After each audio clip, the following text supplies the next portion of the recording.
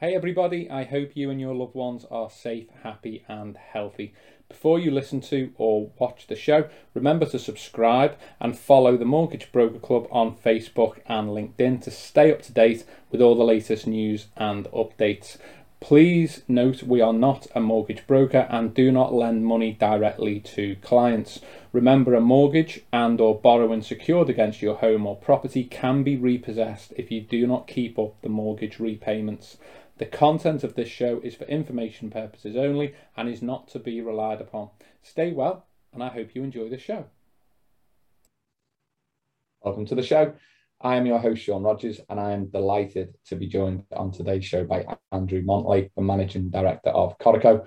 On today's show, we're going to be picking Andrew's brains on all things mortgage broker and property related. Andrew, how are you? I'm fine, thanks. Thank you very much for having me on. I'm delighted to be here. Oh, thank you for coming on. So for those that may not know, Andrew's not only a closet rock star, but has vast I've got to get that in first. He's also got vast experience as a mortgage broker across advertising and PR, and is also the managing director of Corico. He's led the growth of an award-winning mortgage broker business and is chairman of the Association of Mortgage Intermediaries. I'm keen to ensure we get as much value out of the time Andrew is I'm very humbled at the time he's given away to do this for us. So with the time we've got available, I want to get as much as we can for both mortgage brokers and a wider audience. So we'll jump right in. Andrew, what are the areas of business that you enjoy the most, and what aspect of your role do you least enjoy, and why? That's a good question. Look, at heart, I'm still a mortgage broker. So I love that, talking to clients and picking up the phone and not knowing who you're going to be talking to, basically. I quite like that excitement of helping people. But as I've got more involved in the business and now running the business, I love I've always loved the marketing side of it and PR. I'm quite gobby, so I quite like giving my opinion, whether people agree with that opinion or not.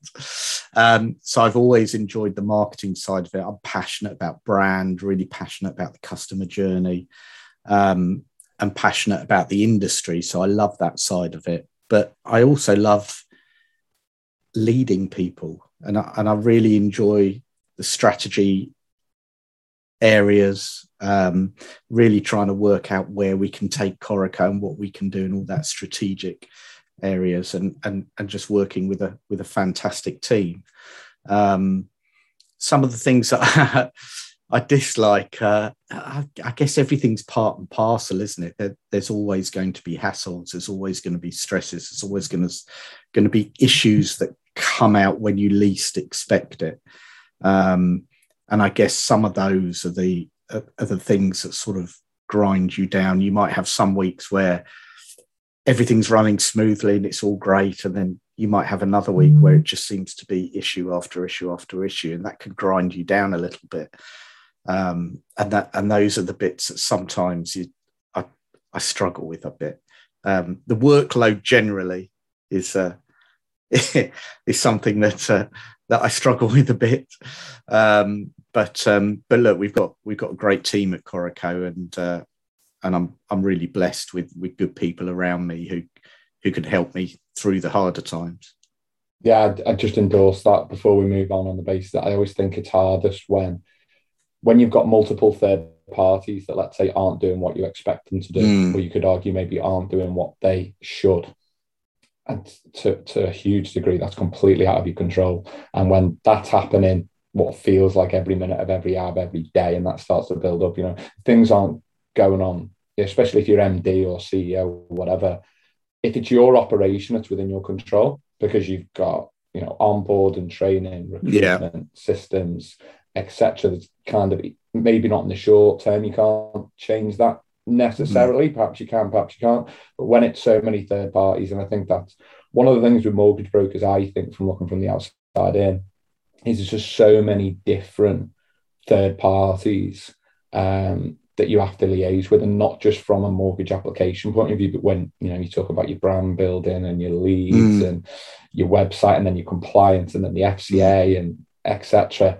You've just got multiple third parties where, like you say, that kind of grind or albeit frustration can just mount up. So yeah, absolutely. It's people who don't respect your time really bug me. That's one of my bugbears at the moment. And people who don't do what they say they're going to do. Yeah, here on that, definitely. You built a fantastic brand whilst scaling the business, obviously generating sales. Many people struggle to do both, and it's a huge thing to try and get your sales in, scale the business, and also build brands. So what would your advice be from your experiences? What would you say, almost looking back, about how you can increase sales and build brand? I think one of the first things I learned very, very, very early on was about authenticity, and be authentic and true to yourself. We are all different. We all have a slightly different approach. Once you try and start copying something just because you think that's the way to do it, sometimes you can lose your authenticity. And there are some fabulous, fabulous people in this industry. There's some amazing companies. Be proud of what you do, what makes your company good, what's your little remarkable difference, and build on that. I still see it all the time when you look on social media and you can see some people talking about this, that, and the other, and you just think, I know why you're saying that. It's not really you. And that, I think clients and potential introducers can see through all that now. So it's all about being authentic. Also, always remember who your audience is and who you want to target. You can't just go out there and just say, right, I'm going to target everyone. Think about who your typical client is, who you want that through the door. And that's something I've always tried to do whenever I looked at building the Corico brand. It was very specific what we wanted to do. We really wanted to not dumb down the process, but really talk to people in a really down-to-earth way. And one of the best bits of advice I ever got was my first ever BBC radio interview, where the interviewer just said to me before we went on, he just said, just remember, it's two blokes down a pub talking. And that was brilliant. And that's how people engage. They just want to hear that. They don't want jargon. They don't want complications. They don't want you to make promises that you're never going to keep. And if you're going to say you're the best broker, why? How are you the best broker? Why are you? And really try and paint pictures around why we do that. We sort of went through a period where actually, do you know what? We're not going to make any promises. All brokers say they're the best broker. Have a look at all our client testimonials and you decide. And actually, we got our clients to do our marketing for us. Excuse me. And it's just being true to yourself and never lose focus on your service to the client. That's what's really, really important.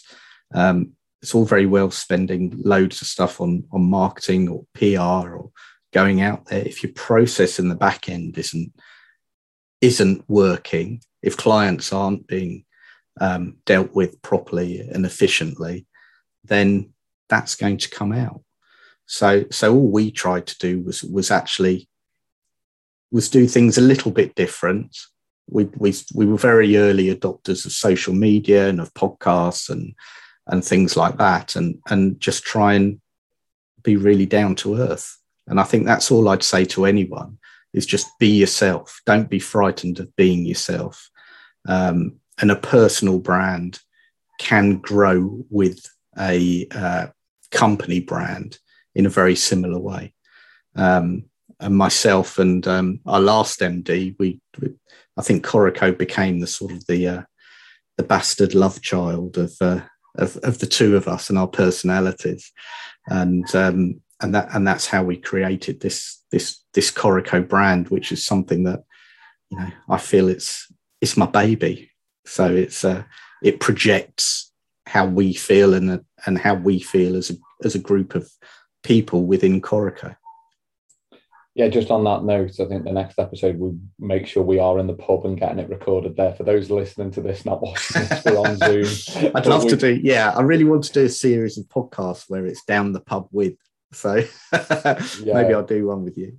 Definitely. And I've spoken to quite a few people who, when they scale their businesses, and that's something I heard Gary Vee say recently, actually, in an interview where he said, the more I scale my business, the more time I spend in HR. And with the growth of the business that you've obviously had to recruit over the years. You can clearly see at Corico a fantastic culture where, you know, your colleagues are talking openly about there being no egos, a client-focused approach.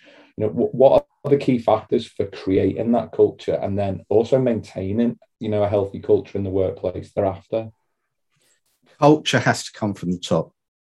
It has to come from the people running the business. They have to live and breathe it, and they have to believe it.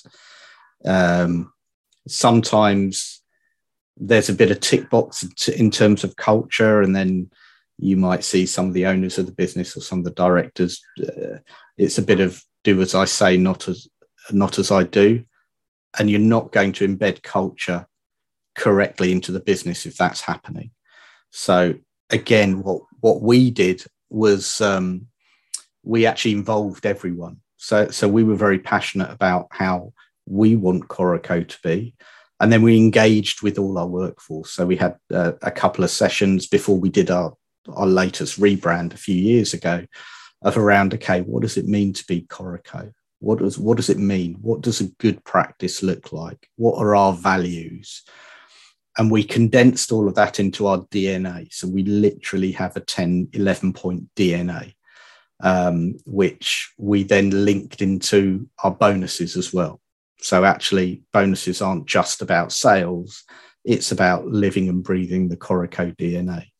And that's not just treating our customers fairly and making sure that we deal with them properly, but it's also respect for each other, diversity, opinions, listening to each other, and all of that. And that culture is embedded into everything we do, and we try and project that out. It is a battle. It's always something you need to keep looking at. And once you define that culture, then recruitment becomes a little bit trickier and easier at the same time, because you know what type of person you want in the company. It's not just the next big sales writer, because the next big sales writer could come in, and if they don't match the Corico culture, they're gonna cause more problems. So actually, it's all about recruiting people who we know would fit within our DNA, and that's one of the discussions we have. Are they a good fit for Corico? Not just are they good at their job. So it's something that you have to keep looking at and keep reviewing. And people are bored of me talking about our DNA and our culture, but it's something that I'm passionate about. And so that's something that you have to embed within the company, but involve everyone. I don't think you can quite dictate it. You need everyone to take ownership of it as well. It's not just my culture, it's our culture. And I mean, the last 12 to 18 months has been absolutely unprecedented for everybody. I mean, what are the biggest challenges you faced at Corico, and then how did you react, or how did you meet those challenges? I think we're still struggling in some points. I think everyone is. It was strange, as I say, going back to culture. You've got this environment where actually you go into an office and it's buzzy and everyone's helping each other, and you've got the music playing and people are on the phone. And then suddenly there's nothing, and everyone's spread around. And not only are people unsure about what happens to their work and can I work okay, but there's also a health crisis as well. So they're worried about that. So it really is unprecedented times, and trying to keep everyone bonded and together and still have that Corico spirit is hard. It's something that you have to work at. And you know, as I say, we're lucky we've got great management team, we've got great people. We do try to do that. as much as possible, but there's only so much you can do via Zoom calls. And, you know, you had our Christmas party out virtually, and it is quite difficult. So getting back to face is going to be great. But then you have the issue now, which I think most businesses are facing, is how much do you come back into the office? Do you tell everyone they have to be in? But actually things have changed. So there has to be some flexibility.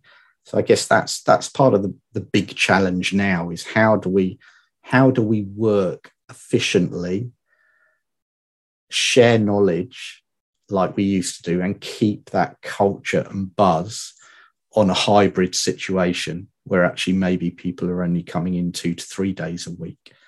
And then is that the norm going forward? So every business has to adapt now. And that's part of the challenge. That's probably the biggest challenge at the moment. Yeah, spot on. I mean, something that doesn't look like it's going to go away is the whole thing about kids being, you know, you can have situations where one child is going into school, say, and the other child is at home. So you've got two challenges. You've got 2 school runs that still need doing for one child. But even if you've got childcare, knowing that the family home have got a positive test in there, some people, you know, that might affect childcare as well to a degree. Yeah. But then you've obviously got people who are saying, not only do I need to work from home, but on top of that, I need some flexibility within that time frame, because what do I do? Does that mean I have to take the day off? Does that mean we say you can be, you know, be flexible during the day? And that's before you even go into situations where in the workplace you might not have the entire workforce double vaccinated. Is that something that employees even want to go near? In essence, in terms of they might not have a choice, because staff may bring that to them as a management team and say, hang on a minute, we're all double vaccinated. Or, for instance, I might be a vulnerable person, for instance.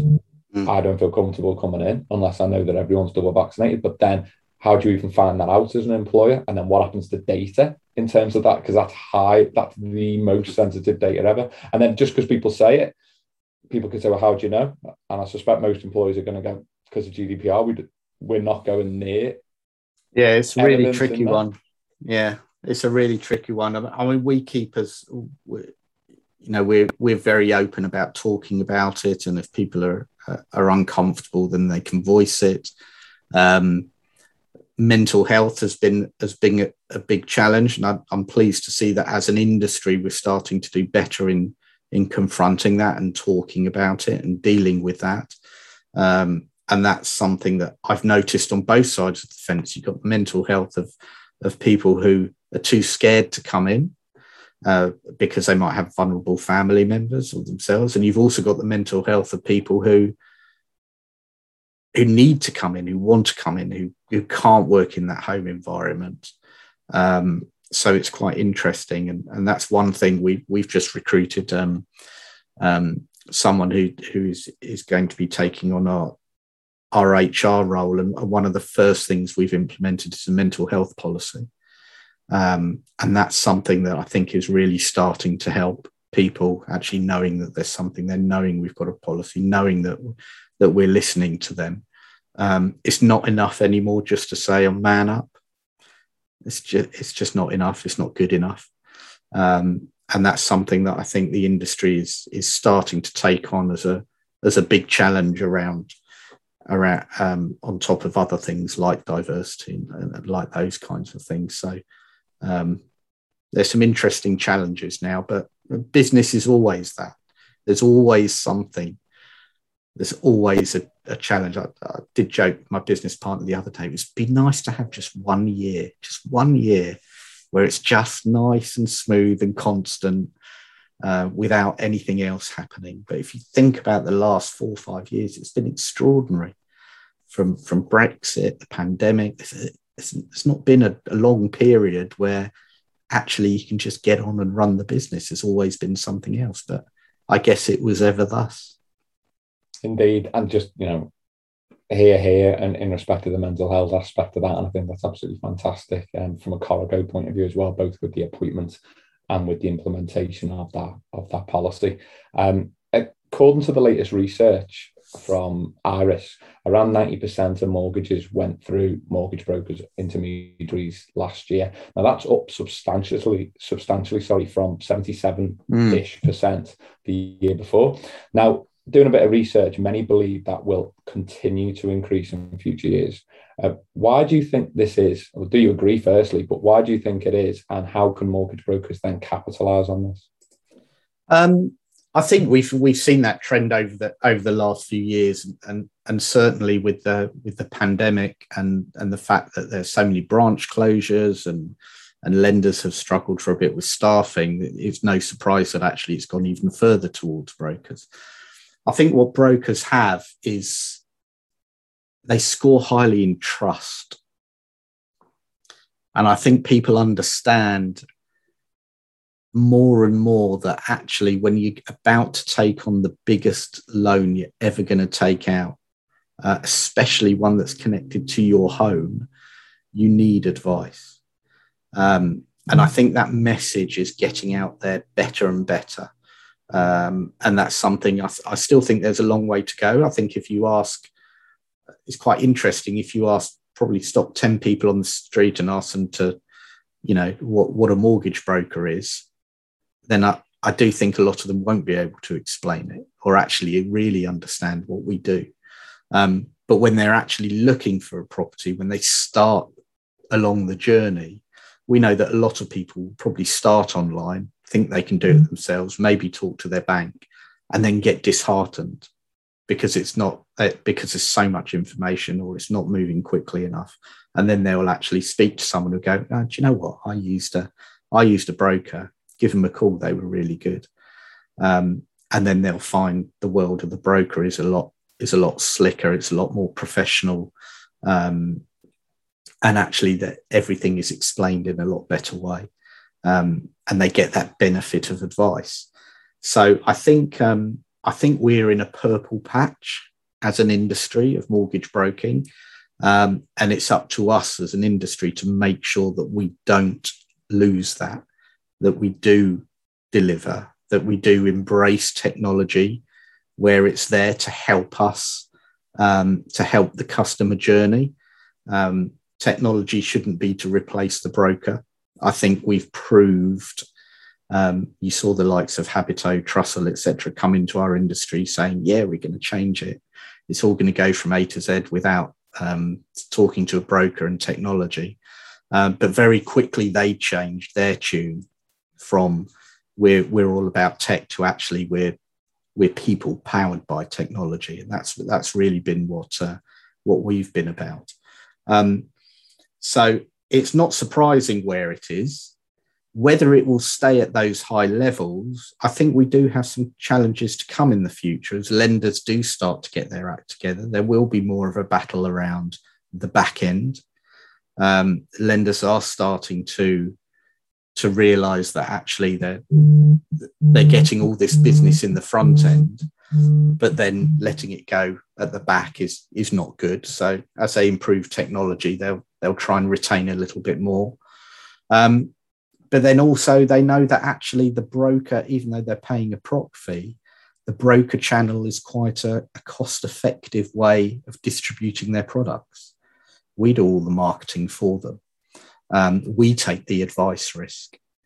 So actually, I think these levels will be sustainable for some time yet, but we can't afford to rest on our laurels and just assume it will always be that way, because we don't own the clients. The lenders don't own the clients. It will be the client's choice. And we have to make sure that we're doing the right things and we're front and center of those clients a lot earlier on, and we're better at retention. We're better at keeping in touch with them, and just giving them a call every 5 years just before their rate expires is not going to be enough going forward. On that point, I think two things. I think one, from the perspective of the mortgage broker aspect, is the big uniqueness that you have as a broker is that quality of service. That you should never lose to what is in essence a big multinational, almost PLC. And even some of the biggest mortgage broker operations, like even if Amazon wanted to come over here and play, which there's all sorts of things going on in America and Nevada in terms of Amazon partnering with real estate operations, because whoever wins voice will win. So there's a race on between Google and Amazon as to who's going to get voice in the walls in people's homes. Because once I've got voice in the walls of my house, if it's Amazon, Google isn't getting in there, and vice versa, and anyone else who wants to play in that game. So the rewards to the victor of that, I don't think the world has ever seen. Could put a figure on the potential rewards for voice in this decade. And when you go mortgage broker on voice, Google and Alexa will dictate who a pay is. That's right. Not 20 brokers on the first page of Google. So the only, what I believe, I would say mortgage brokers generally are as bad as the legal industry traditionally, of closing the file. And yes, they might get the word of mouth, but the post-transaction engagement, totally agree, isn't good enough. And I think you've got to make it a must, not a should. But the ability to, especially in the local community, the ability to engage in that community, to do your non-religious festive cards, to know when it's people's birthdays. You've got the data from the application at the end of the day. As you say, to know when to reach out to them, to lend that hand, and also all the other things that you can potentially help with, depending on what skill set you've got within your firm, or even if you're a sole self-employed broker. You know, it could be equity release, it could be the protections, it could be the insurances, and there's loads of other things that you can potentially help with, which could be referral and just getting to know them and touch base with them and so forth. So I think that post-engagement is going to be critical, because with the banks, I also think we've gone through a unique decade where, you know, our parents and even grandparents, their relationship with the bank manager was a personal, that was it. You need money, that's right. Situation. You go to the bank manager and then you trust whatever that bank manager says. It was almost like the family solicitor kind of role. In the last decade, I could go on, we won't, but I could literally go on for the next hour about, and some of them aren't even that well reported, about issues with the banks, lending, look at the mis-sale scandals that have gone on. Then you've still got that bad feeling of, which you can make a big case has been maybe wrongly broadcast, but about like banker bonuses post-recession, and this thought process that the City of London is almost like the stockbrokers of the mid-80s kind of almost culture. And I think people now don't treat the bank in such a way, and the bank don't have that brand relationship with your advisor or an individual. They're in essence faceless, aren't they, in terms of who you in a lot of cases, and that's, and you know that they're not going to recommend a third party. Nationwide, they're never going to tell you, do you know what, I think you might be best going to Kensington.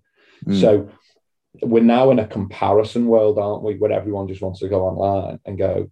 And the other problem is, I also think mortgages, again wrongly, that it's seen as a commodity. I think it's a lot like legal services, that once you start seeing everyone with 5-star reviews, then you're into price, unless you've got that word of mouth or that personal relationship with someone. And that's our battle as an industry. We can't allow, and it would be wrong to allow, mortgages to be defined as just another commodity, because they're not. They are much more complex. There's, as I said, it's the biggest loan you're ever going to take out. The costs of getting it wrong can run into thousands of pounds, or ultimately losing your house. And that's something that we as an industry have to battle against. You can't commoditize mortgages, in my humble opinion, in the same way you can as credit cards or smaller personal loans, etc. Price is not everything. Yeah, I completely agree. On the remortgage side, like remortgage numbers have dropped massively. So like solicitors' firms have seen an enormous increase, particularly in purchase, but remortgage departments in some places 60-70% down.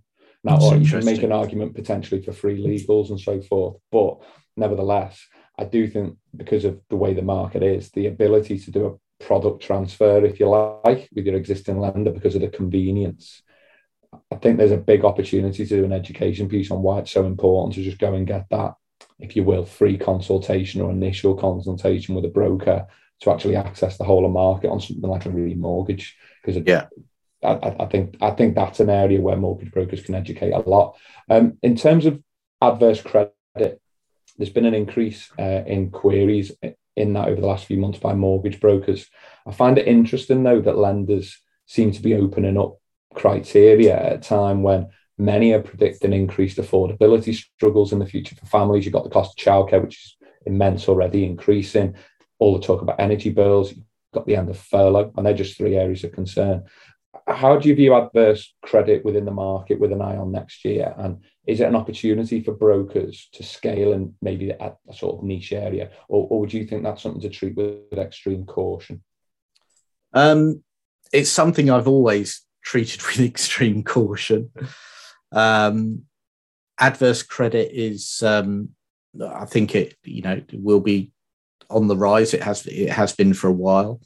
If you look at the number of CCJs that have been, I think I read somewhere that there was something like in 2019 or 2020, there was something like 1.2 million CCJs registered against people.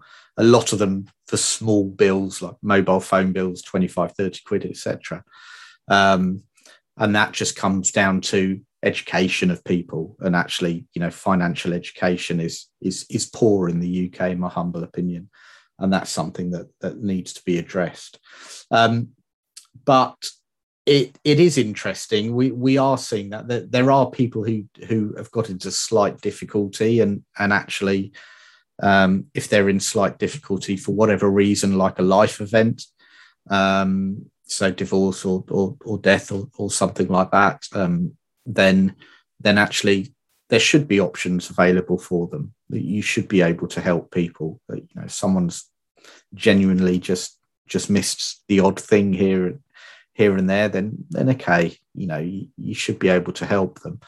And it's no surprise that you're seeing some lenders looking at this area because it's all about margins. And especially if you're a specialist lender or a challenger bank, how can you compete at the moment with the big six who have got tons and tons of cheap cash to lend out? You can't go in with a fixed rate below 1% for 5 years if you're that type of lender. So you need to look at other areas and more underserved markets where you can help people and achieve margin as well. So you're taking a little bit more risk. So that doesn't surprise me at all. It is an opportunity for mortgage brokers, but it's about having that in their armory.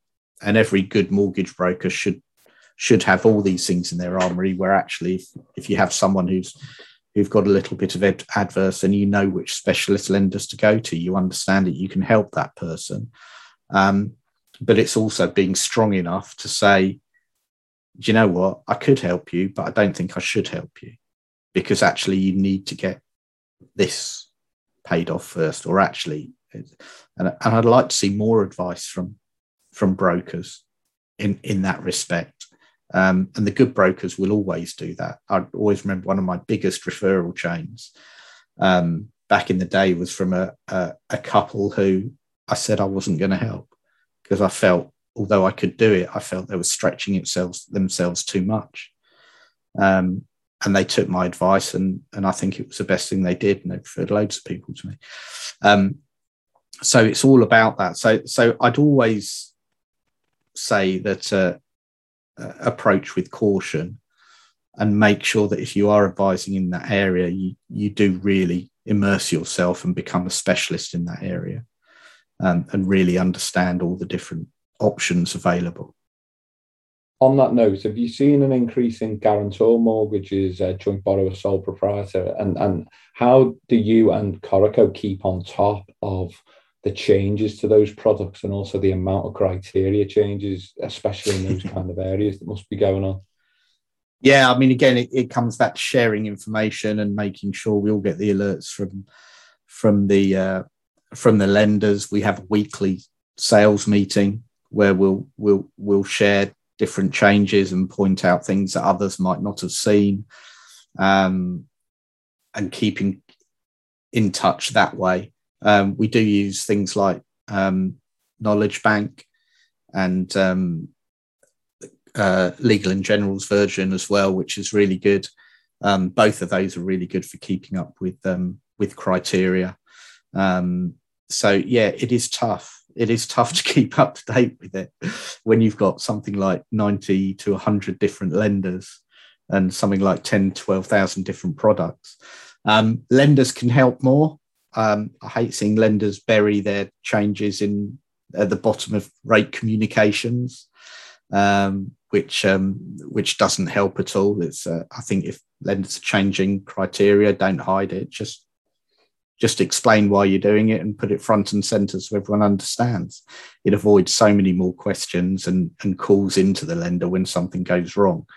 And joint borrower sole proprietor is something that has grown quite a bit. We've seen a lot of it being a London broker. It's something that we've done for a while. And it's good that there are more choice available in that, because there are loads of different reasons why that might be a good option for a borrower. So I think that'll continue to be something that'll be a growing part of the market. And the latest data suggests that there's going to be, I think it's the highest ratio ever, that there's going to be over 50% of borrowers 65 and above still with mortgage. So in terms of like lifetime mortgages, equity release, a lot of people are predicting both short and long term a boom in those areas. I can well see many reasons why the banker mum and dad and potential equity release is going to come in over the next few years. One, because of rising costs, as we've said, especially for families, people wanting to get that deposit or do something with the house. Maybe that becomes an issue. And also businesses may become tricky, redundancies, potentially the advance of technology, AI, this decade, people need to potentially retrain. There's loads of different reasons why I can see the banker mum and dad, one of them being pensions. The banker mum and dad, issues with equity, they might want to take voluntary redundancy, haven't got enough in the pension, IFA wants to refer them to a mortgage broker. Do you think mortgage brokers who aren't in the equity release space need to start looking at that and taking the relevant exams or bringing people in to do that? Or is it better to just stay tunnel vision, stay in your niche and sort of drill one hole and dig it deep, so to speak? I quite like specialists. I think it's quite, I think with equity release, it can be quite dangerous if you're just dipping in and out of it. It is something that is specialist. It is something that you need to really, really know your market. You do need a really, really good process. It's something we don't do, for example, at the moment, but because of that, although we are looking at maybe getting specialists in that area. I think it's a really interesting area. It is something that is going to grow, definitely, with an aging population. But I think the industry itself in equity release needs to change a bit. It needs to become a little more open. It needs to, some of the pricing, which has improved a lot, could still maybe get a little bit better. And I think some of the proc fees paid are way too high. And I think people need to get into it for the right reasons. So, for example, if a broker comes to me and says, I really want to get into equity release, I always ask why. And when they say, I've had a really great conversation with someone who said, oh, well, I was talking to my nan the other day, I really like helping old people, etc. Great, good reason. Too many people still say, have you seen the proc fees? You can earn a lot more. That's a wrong reason to get into it. And that worries me. So I think there's some way to go for that market. It's got a lot better over the years, but I still think there's some way to go. But if you are looking to get into it, then I think it's something that should be a main part of your business, not just now and then I'll dip my toe into it, because I don't think that's the right way to go.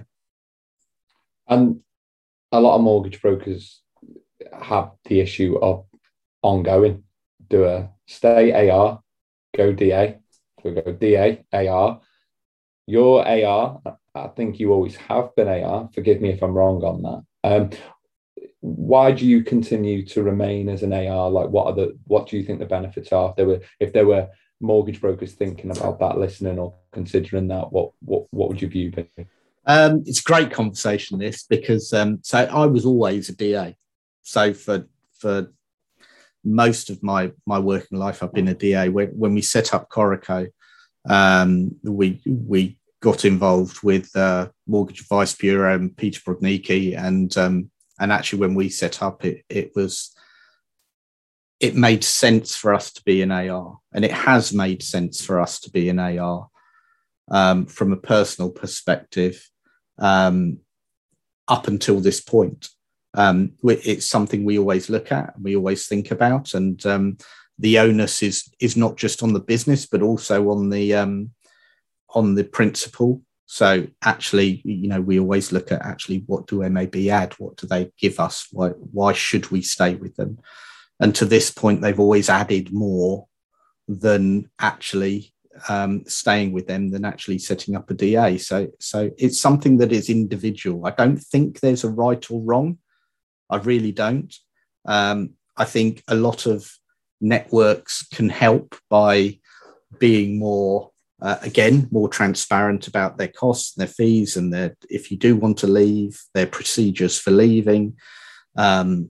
And I think that can help. But actually, there's no right or wrong. There's no you're better off being an AR or you're better off being a DA. The truth is there's a place for both of them. They're both just as important as the other. The networks do a fantastic job in a lot of instances. MAB have been fantastic for Corico. I can't fault them at all. And it's an individual choice. So it might be that one day we get to a position where we think we're better off DA, but we're not in that position yet. And likewise, someone might think, actually, I'm an AR at the moment. I want to go and set up my own business and be a small DA. And that's fine. That will suit them. It's just about really, really understanding the options and working out which one works best for you. There is so much regulation out there. There's so much compliance. There's so much changing. There's so much coming down the line from the FCA that sometimes having someone bigger, badder, and uglier than you on your side can really help. But likewise, don't be afraid of the FCA. They are very helpful for small DAs. They are there. They're not the fire-breathing dragon that people think they are. So it's a typical sitting on the fence answer as you'd expect, but there's room for both, and I think both sectors will continue to be strong over the coming years. Yeah, the indemnity insurance market, I think, is going to be a key player in that. And yeah, that's going to be very interesting. Yeah, that's a tough I think what we have to now. keep one of the biggest issues is going to be around fees, FCA fees and indemnity, and that will help. That's something that I worry about, and I think that we worry about as Amy is making sure that those fees do not get too draconian and become barriers for entry for smaller DA firms that actually mean that people leave the industry because of it, or firms have to shut because of it, and that's not what should happen. We have to make sure that all the fees that are charged are proportional and they're justified as well, and that's something we continue to battle for. Yeah, I'm SRA regulated and FCA regulated, and let's just say I prefer the one that begins with a F. But, so anyone who's a mortgage broker who thinks they may, the regulator might be anything other than, let's say, okay. Yeah, I can definitely I prefer that one. What are your ambitions to wrap up? What are your ambitions for 2022 and beyond? What does the next 12 months hold for you and Corico, Andrew? First of all, survive and get through this. Look, we've got some very clear ambitions. We've got a really clear plan about what we want to do as a business, and how we think we can take on the future and how we can grow.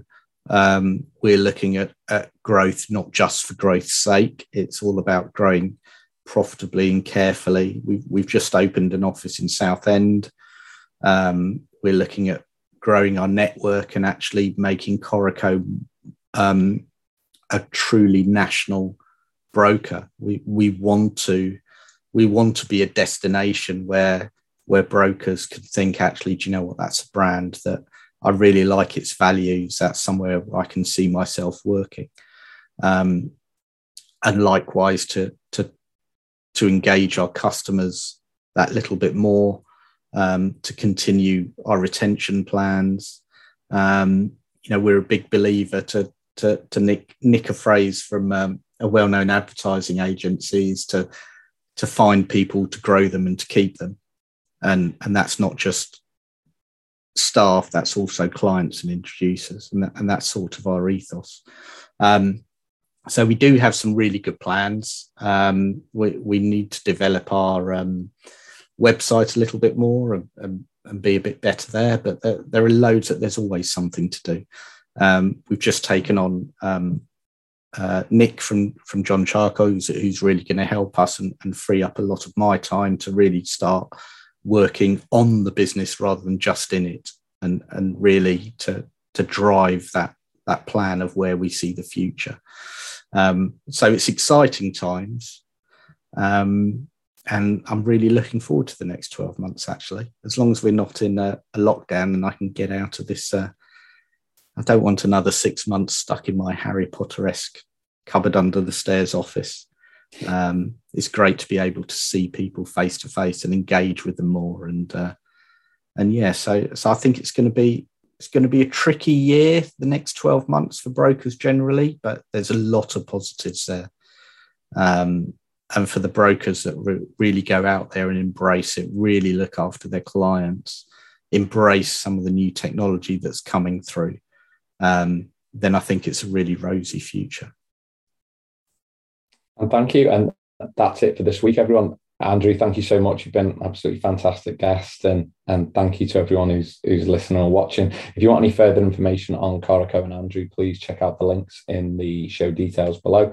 Please share and spread the word about the channel. And if you're listening on Apple Podcasts, please hit us with a 5-star review. But more importantly, please stay well and take care.